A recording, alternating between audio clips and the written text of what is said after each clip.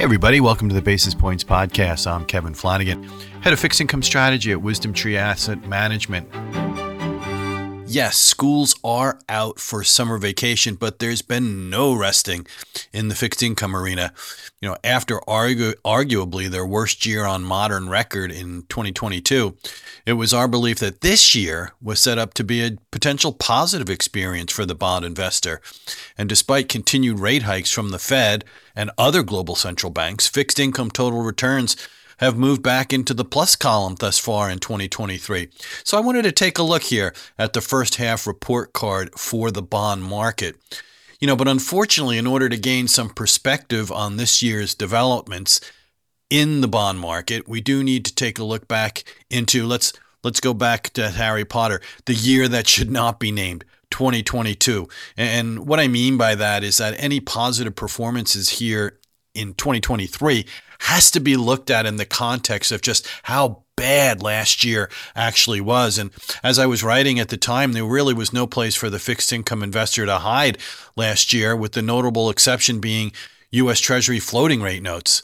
The lion's share of total returns in key global bond arenas ended up not just being on the negative side of the ledger, but many entered into double-digit negative territory. So the best place to start is probably the U.S. Bloomberg Aggregate Index, better known as the AG, and it's known as also as the benchmark for the fixed income markets. And last year, the AG plummeted by 13%, as the four major areas that helped to make up this index all struggled mightily.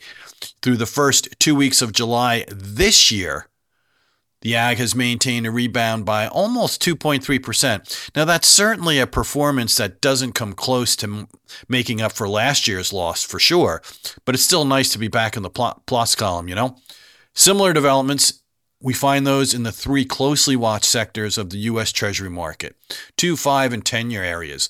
And in 2022, each of these sectors were visibly negative as well, and the magnitude increasing with maturity. In other words, ranging from negative 4.1% for the 2-year to as low as negative 16.3% for the 10-year.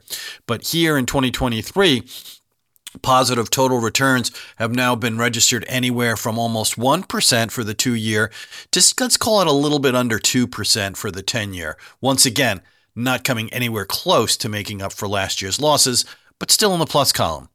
Now, within the U.S. corporate bond universe, the results have been somewhat better, especially in high yield. In fact, U.S. high yield has posted the best showing thus far, rising by a little more than 6.4%, and that followed on last year's decline of 11.2%. For investment-grade corporates, the positive return through mid-July, a bit more modest, comes in at about 3.4%, and that compares to last year's nearly 16% shortfall.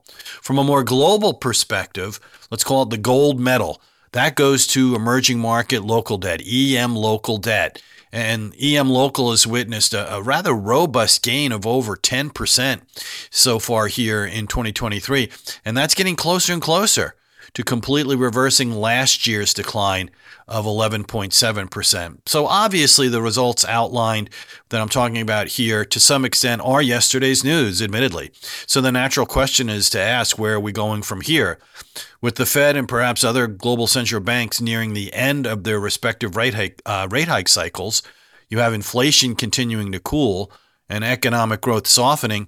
Seems reasonable to me to expect fixed income returns remaining in positive territory throughout the second half of this year. But we'll see.